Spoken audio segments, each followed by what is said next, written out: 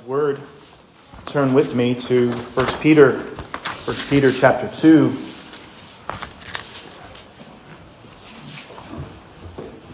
1 Peter chapter 2, beginning in verse 4. Coming to him as a living stone, rejected indeed by men, but chosen by God and precious, you also as living stones are being built up a spiritual house, a holy priesthood, to offer up spiritual sacrifices acceptable to God through Jesus Christ. Therefore it is also contained in the Scripture, Behold, I lay in Zion a chief cornerstone, elect, precious, and he who believes on him will by no means be put to shame. Therefore to you who believe, he is precious. But to those who are disobedient, the stone that the builders rejected has become the chief cornerstone, and a stone of stumbling and a rock of offense. They stumble, being disobedient to the word to which they also were appointed. But you are a chosen generation, a royal priesthood, a holy nation, his own special people, that you may proclaim the praises of him who called you out of darkness into his marvelous light, who once were not a people, but are now the people of God, who had not obtained mercy, but now have obtained mercy. This is the word of the living Christ, and we say, thanks be to God. Amen. Please be seated. Let's pray together. Living God, we pray that in this time you would bless the souls of your saints, your chosen people, your royal priests, with words, food for their souls. Aid us in both the preaching and in the hearing of God's word this day, we pray. These things we ask in Jesus' name. Amen.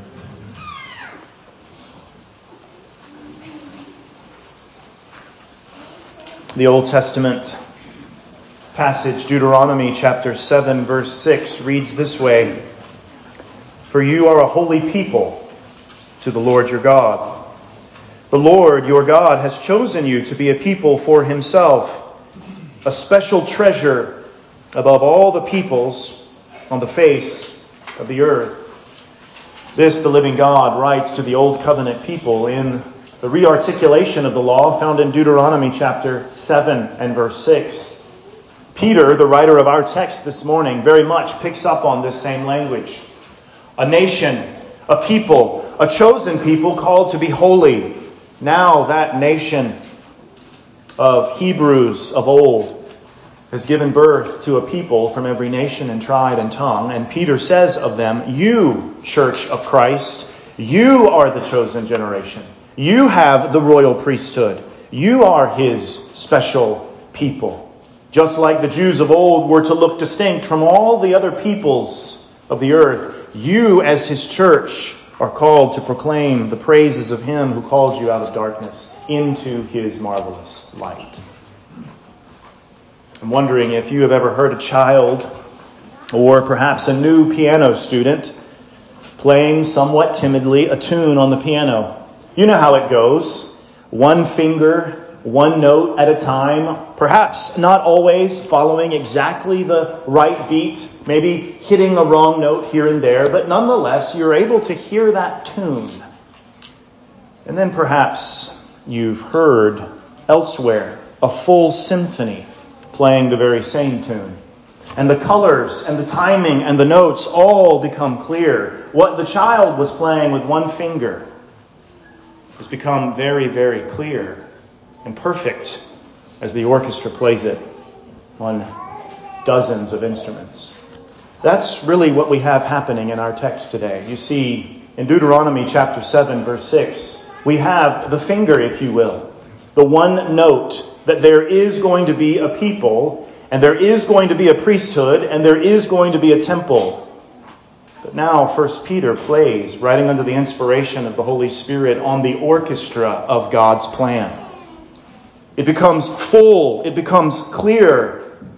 That simple tune played in Deuteronomy 7 has become a full symphony of clear praise in 1 Peter chapter 2.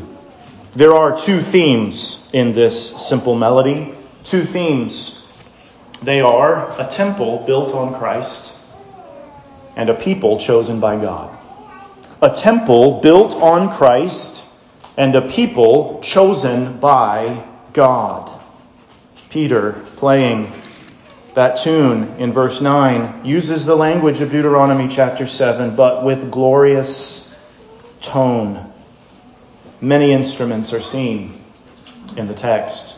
Let's look at these two themes this morning. A temple built on Christ. Firstly then, a temple built on Christ. Notice what Peter does.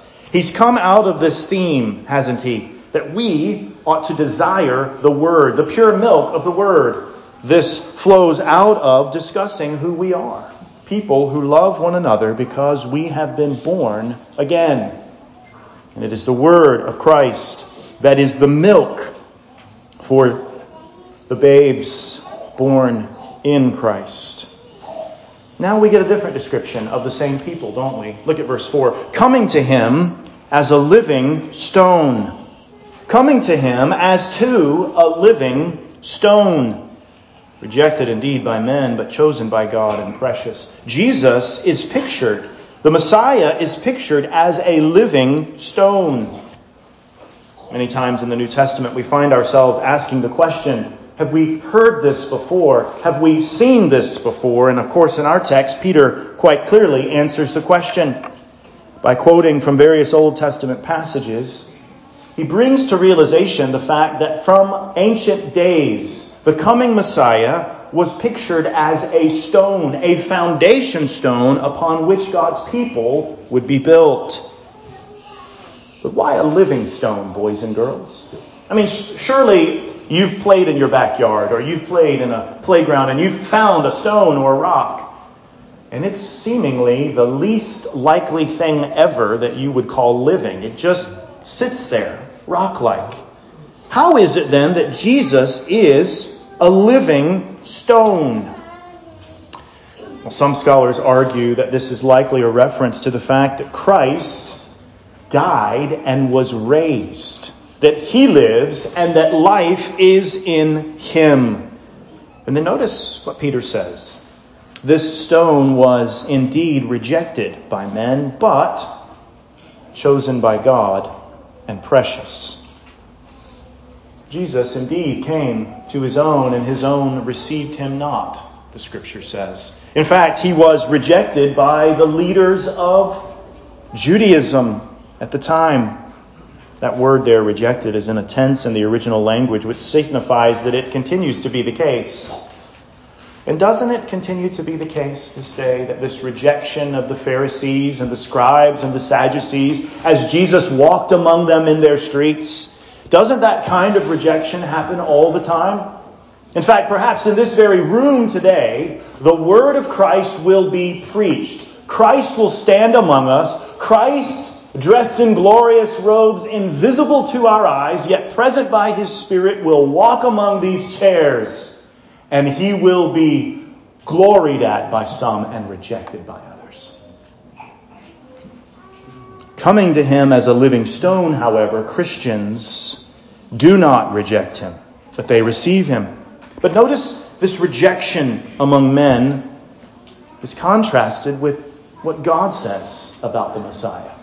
What God says about Christ. Chosen by God and precious. Precious. Then, verse 5 calls something else a stone. Notice verse 5. You also, as living stones, are being built up a spiritual house, a holy priesthood to offer up spiritual sacrifices acceptable to God through Jesus Christ. Notice, Christ is a stone, and believers are little stones. It's as if God is pictured here as having a grand building project. Christ, as we'll see in a moment, is the chief cornerstone, and believers are little stones. And notice, we're described as living stones. We live as well in Christ, do we not? He was raised. We're united to him by faith. We are raised both spiritually and one day physically. Interestingly enough, this is the only place in Scripture where believers are called stones. Elsewhere, they're described as God's temple or God's house. Our brother read one of those this morning from Ephesians chapter 2. 1 Corinthians 3:16, Hebrews 3:6. In many places, the church of Jesus Christ is called God's house or God's temple. But Peter gives us a description of the building materials, doesn't he? Christ is the promised cornerstone. We, church, are brick by brick, a temple built on Christ. The Puritan Matthew Poole, in his commentary on this passage, writes these words, quote, "The material house built of dead stones was but a type of the spiritual house made up of lively stones, built upon Christ, the living stone. And this he brings, the truth being always more excellent than the type, to heighten the privileges of the gospel church." End quote. What is he saying? He's saying, go back in your Old Testament and think about the temple. It had dead stones. It was a type. It was something that was to picture a greater reality to come. A place where God's presence would dwell. And now the temple is Christ, the living cornerstone, and we, his people, living stones, built together as a house of God. And isn't that what the text says? Notice verse 5. You also, as living stones, are being built up a spiritual house. Not a physical house, but a spiritual house. Boys and girls, what did the temple have within it? Priests who would serve. They would take turns and they would do various acts of worship. The chief act of worship being sacrifices.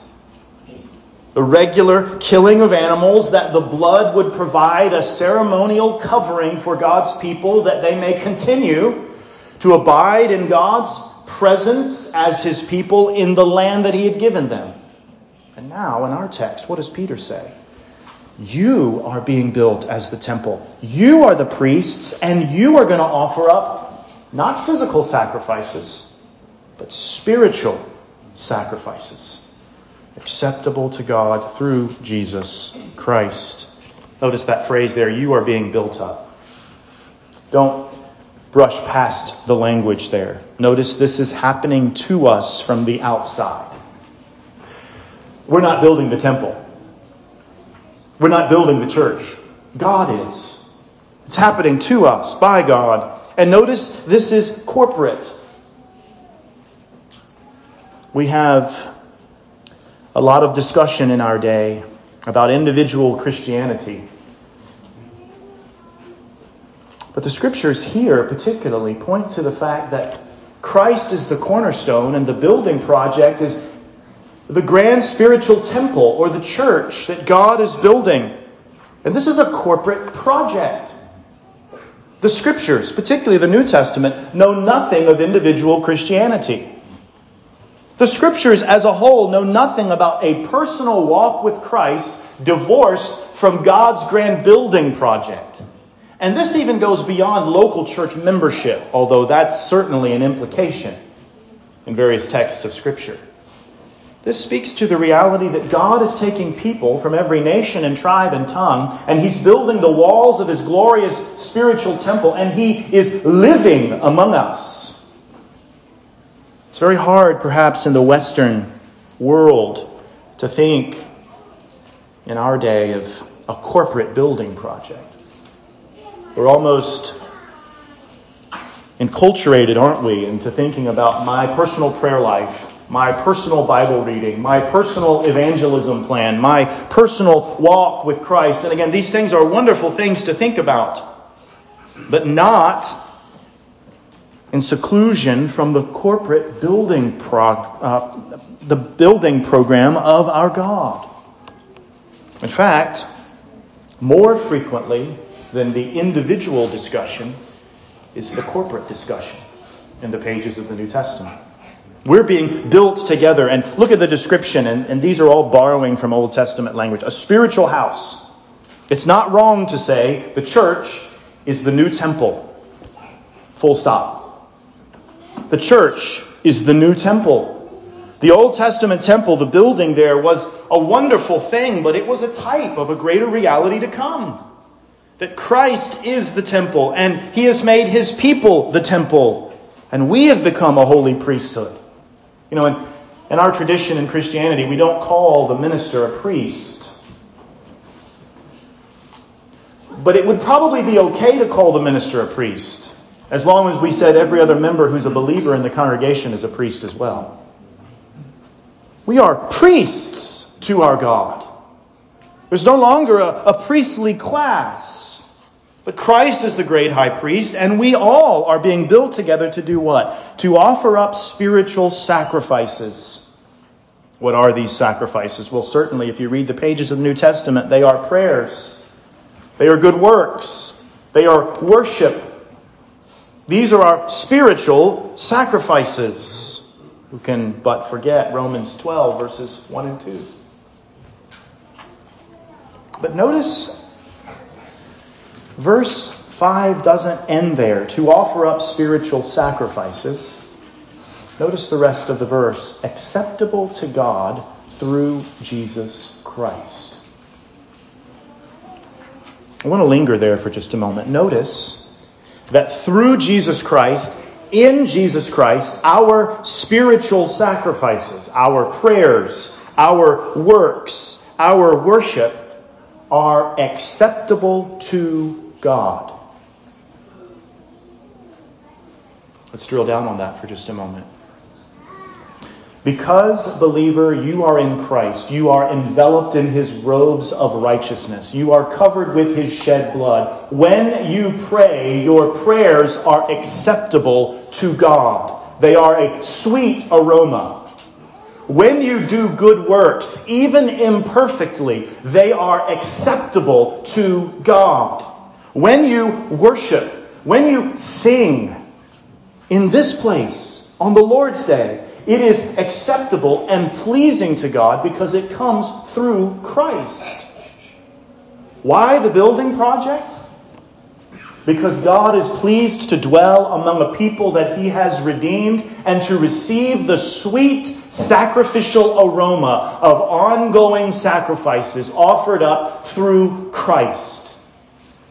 Our Confession of Faith, the Second London Confession of Faith in chapter 16, paragraph 6 says it this way.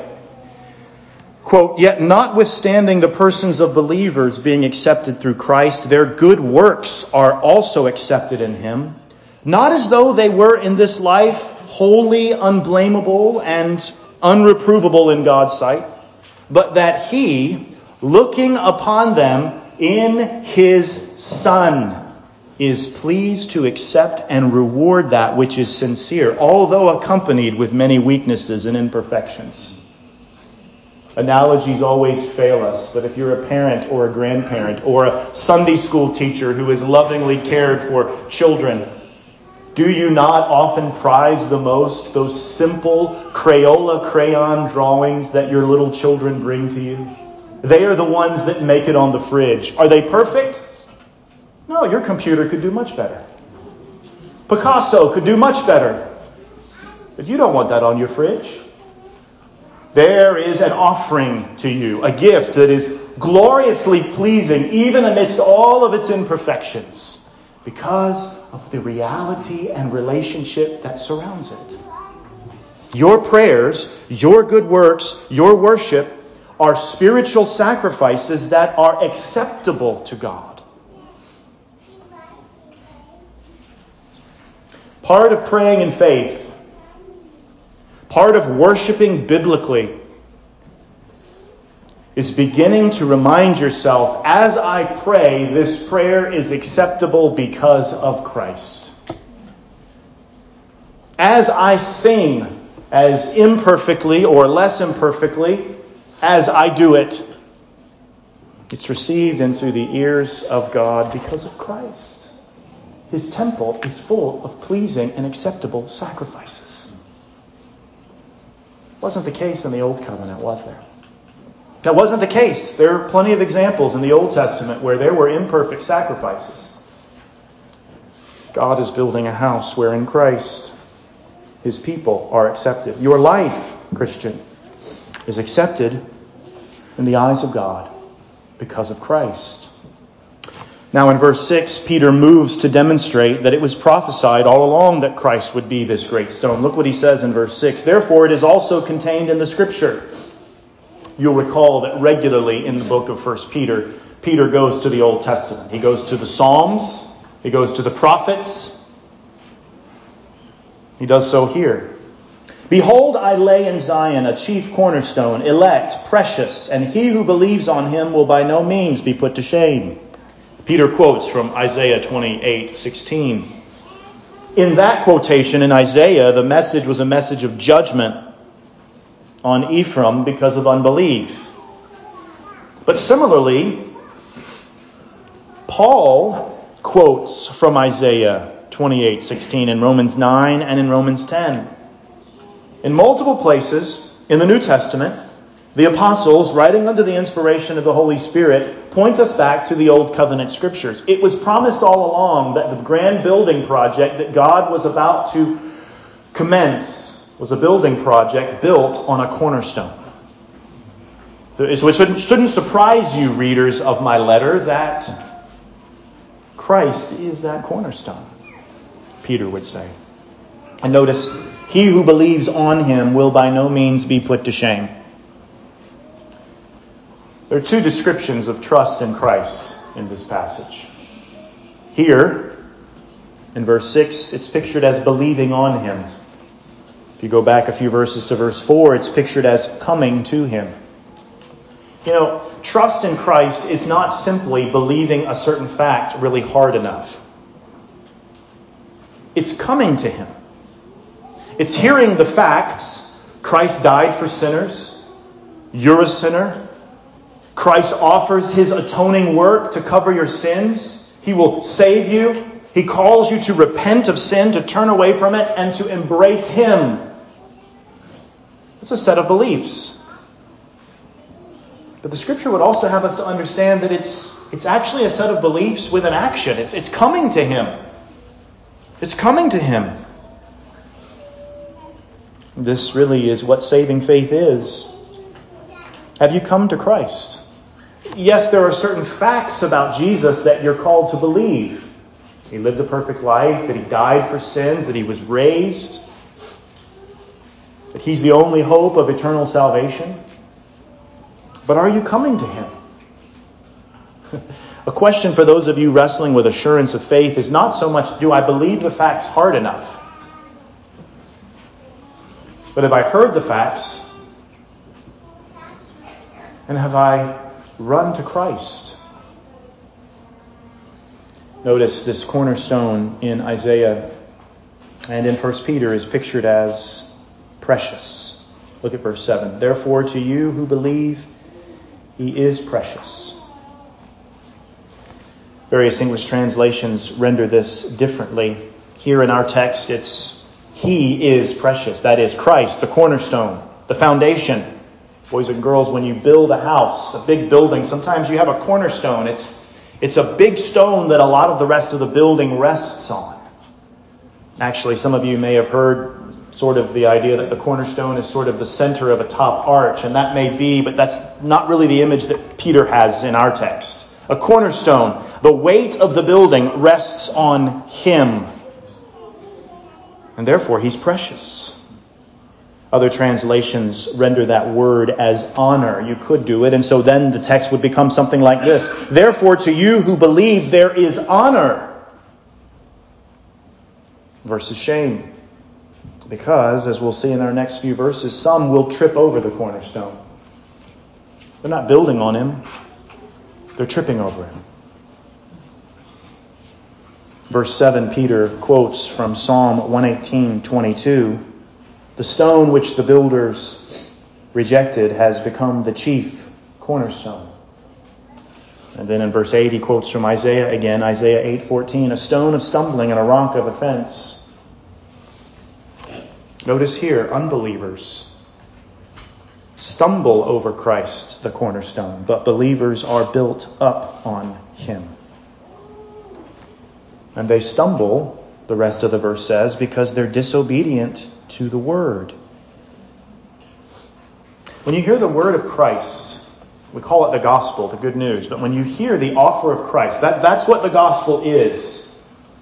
The gospel is not a call primarily for you to do something. It is the announcement of what God and Christ has done. And of course it comes with an implied call to do something, to receive the one that is offered. But the gospel is an offering of Christ. Christ is offered to you, sinner. That's the gospel. Christ is offered to you. Many hear that message and they stumble over it. There's a word picture here, isn't there? You ever been to a construction site? There's a lot of things to trip over. Imagine going to a massive construction site and the chief cornerstone, instead of picking up board and hammer and nail and building upon it, you trip over it. You reject it. You refuse to build on it. That's what's described here of unbelievers. And notice the next phrase. They stumble being disobedient to the word. They don't obey the word. They don't receive the Christ offered in the word. But notice the rest of the verse, to which they also were appointed. Here we have a discussion of God's election. Thomas Schreiner, in his commentary on this passage, says it very helpfully. He says, those who disbelieve stumble over the stone, who is Christ. They stumble over Christ because they refuse to believe in him and obey him. People who stumble and disobey are responsible for their refusal to trust in Christ, and yet God has appointed, without himself being morally responsible for the sin of unbelievers, that they will both disobey and stumble. And this is a theme that many in the Church of Christ reject, and yet it's everywhere in the New Testament.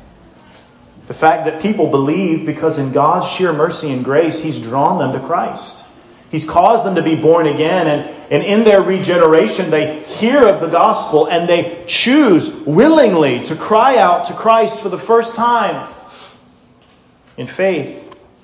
But this theme is everywhere. Acts 1:7, Acts 13:47 and 48. Who can forget that passage? The gospel is being preached, and the text literally says, and those who were appointed to eternal life believed. Now, God's election of a people is not a dress that we wear to show off our wonderful choice. God's election is a reminder that I would have said no as well, unless God had given me life in Christ. Listen, Christian, you aren't here today because you were wiser than everyone else when you heard the gospel. You're not here today. When you come to the Lord's Supper table, you're not coming to the table because you added the final 1% of Christ's sacrifice. He did all the work, and now all you have to do is say yes. Even your saying yes has been granted to you by the triune God. So people stumble. And it's their fault. They hear Christ and they say no. But a few hear Christ and they build upon him. And it's because in God's great mercy, this was granted to them to believe. So the church, the people of God, are a temple built on Christ. A temple built on Christ. There are many different applications we could make. But at least let me say this. The Old Testament temple was a wonderful picture which was given to point all along to an even grander building that God was going to build. The temple was like a little child playing with one finger. Mary had a little lamb. The church is the full symphony of that same tune. So we aren't to look for new temples anymore. We aren't to assume that God's plan is to one day put another building in the Middle East. If you want a building, you want a temple, look around. He's built us together. Now notice, verse 8 ends with, to which they were also appointed. As a part of God's election. But notice he gives us a contrast with that word, In verse 9, there's another group that are involved in God's election. Verse 9, but you are a chosen generation. This takes us to our second theme, doesn't it? The first was a temple built on Christ. The second one is a people chosen by God. Look there at verse 9. But you are a chosen generation, a royal priesthood, a holy nation, His own special people. Have we seen those phrases before? Well, you may not remember. I may not remember when I read 1 Peter chapter 2, verse 9, but each of those come right out of the Old Testament. Again, pictures in the Old Testament for a greater reality to come in the New Testament. For instance, a chosen generation is a theme that is used in Isaiah 43:20. God's people are a chosen people. Or how about royal priesthood? That theme is used in Exodus. Turn over to Exodus chapter 19 for just a moment. Exodus chapter 19.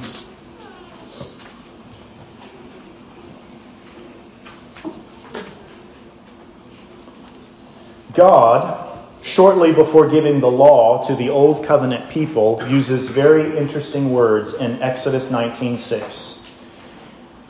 And you shall be to me a kingdom of priests and a holy nation. These are the words which you shall speak to the children of Israel. Notice the verse that comes right before that, Exodus 19:5. Now, therefore, if you will indeed obey my voice and keep my covenant, then you shall be a special treasure to me above all people, for all the earth is mine. And you shall be to me a kingdom of priests and a holy nation. This is God speaking through Moses to Israel, the old covenant people of God. If you keep my covenant, if you obey, you will be to me a special people. What language does Peter use of Jews and Gentiles who are building on Christ? He has obeyed. So what are you? A chosen generation. A royal priesthood. A holy nation. All three of those phrases, chosen generation, royal priesthood, holy nation, they were all different ways described of the Israel of God in the Old Testament and now applied to the church. You ever wonder why the first 1,000 pages or so of the Bible are so lengthy before we get to Matthew 1:1 and we hear of Jesus by name? Because all of the Old Testament types, pictures, shadows are all wonderful things, but they're pictures of a greater reality. It's going to come a day when God's holy nation is not an ethnic people in one particular land with a real building made out of dead stones. But they're going to be a living people from every nation and tribe and tongue. And they're going to offer up sacrifices here and halfway across the world that are acceptable to God in Christ Jesus. They are a people chosen by God. And they're not limited to Gentiles, but Jews as well. Together, one chosen people. And notice we're described as a holy nation. There's a word that needs to be said here. The Church of Jesus Christ is the nation. The Church of Jesus Christ is the nation that the New Testament points to. As wonderful as our particular country is, the United States of America, we as a geopolitical nation are not that special people. As wonderful as any earthly kingdom may be, some live according to God's natural law better than others. Some are more civilized than others. Some have less murder than others. Some have more virtue than others throughout the history of mankind. But none of those earthly nations are the nation that this passage is talking about. So our goal shouldn't be, if we could just get America to be a little more Christian, all would be well. The building project of the kingdom of God has nothing to do with the United States of America. It is the nation of God as His church. The church is the nation, not a country state. And so while we are right to want to work for the good of the nations that we live in, temporarily as pilgrims and exiles, that's not our home. So the goal of the church is not to try to take over governments. The goal of the church is to preach the gospel, to administer church discipline, to administer the sacraments, to offer up spiritual worship, and then, yes, while we live here, to pray for the good of the city around us. But the blessing is that if any nation becomes more and more and more rebellious against God and His law, it does not for 1 minute mean that God's building project is over. Don't put your hope in the governments of this world, in the princes of this world. Pray for them. Long for them to be godly. But when they're not, don't despair. Someone living under a communist regime today in a hole in the ground trying to worship God for fear of persecution has no less hope than you or I do sitting here, just because their nation hates God. And if one day this nation turns on the Christians, this nation says, you cannot worship your God. We will gather in the holes of this land, and we will worship our God, and they will not take that away from us, and we have every bit as much hope then as we do now. Because God is not building the United States of America. God is not building Great Britain. God is not building Zimbabwe. God is building a spiritual house. And we are pleased to have the freedoms that we have in this country. Let us not think that our hope rests in Washington, D.C. or Richmond, Virginia. Because the nation of this text is what? The church. It's the church. Notice there's a purpose. Verse 10. That you may proclaim the praises of Him who called you out of darkness and into His marvelous light. Who once were not a people, but are now the people of God, who had not obtained mercy, but now have obtained mercy. There's a purpose in all of this, being a temple built on Christ and being a people chosen by God. It is the proclamation of the gospel and the true worship of God. That's the purpose. Now let's close with 3 transitions, and they're right in the text. 3 transitions.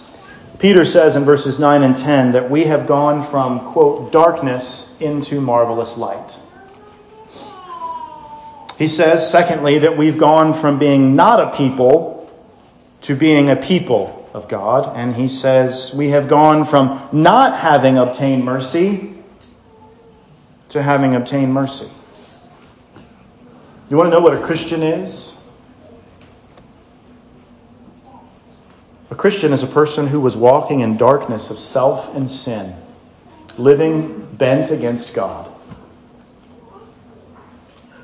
And the marvelous light of who God is in the face of Jesus Christ and the offer of salvation in His death alone has pierced their soul, and they've moved from darkness into light. They didn't used to be God's people. They were outside this building project and this holy nation. They've become God's people.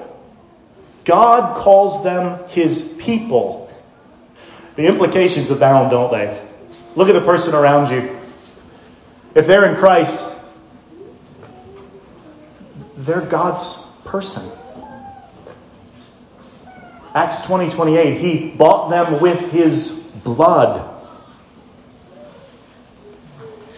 And a Christian is one who used to live outside the mercy of God. They didn't want the mercy of God. They didn't think they were a sinner. They wanted their sin. But now, in the gospel, in the offer of Christ, they have obtained mercy. God has said of them, I will pardon your sins. I will not give you the justice that is deserved because I poured it out on my Son in your stead. That's what a Christian is. And should it surprise us that here at this crescendo of who the Church of Christ is, the word mercy is used? That was the very first theme, wasn't it? Go back to 1 Peter chapter 1, verse 3. Blessed be the God and Father of our Lord Jesus Christ, who, according to his abundant mercy, has begotten us again. Friend, if you're here and you don't know Christ, there's all the mercy in the world for your sins to be had. If you run to him, if you come to him. The building project of God's people, priests and a nation, they're built on Christ alone. Without that cornerstone, there is no building, and it all falls down. We are a new temple built on Christ, made up of special people.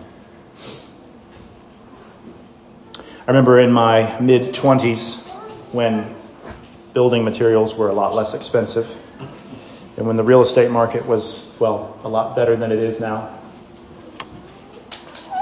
I was able to see a very small little box of a house built. And this is what would happen as it was being built. And you buy the land, you go see the land. Here's this little parcel of land, probably smaller than this room. And you go and then you see the foundation being laid. And I don't know if you've ever had a house built, but you find yourself showing up there a lot. Oh, what'd they do today? What'd the carpenters do? What'd the electricians do? Have the HVAC people showed up yet? And you're watching step by step. Because that new house being built was important to you. It was important to me. I, quite frankly, wanted to make sure I was getting all I was paying for. So I'd go and I'd just stand there. I'd take pictures. I'd walk through it. Sometimes I would have walked through it when maybe I wasn't supposed to, safety-wise. But each board, each wall, each story, you begin to see the building project because it's so important to you. And you're excited for all that's happening. Christian, is not the building project of this house of God not glorious when you watch it? Can you not see what our carpenter of a God is doing? Can you not but rejoice when you see the pieces coming together? And he uses materials that wouldn't work anywhere else. We are the house of God, built on Christ, a special people. Let's pray. Living God, help us to glory in what you're doing. Help us to remember Christ, our cornerstone. We thank you for weaving the pages of the Old Testament together and causing us to see Christ in them all. We ask your blessing on your church, this local expression of it here in Hampton, Virginia, and the larger reality of it through time, through nation, through language. And we pray that we may have a renewed love for your temple and special people. In Jesus' name, amen.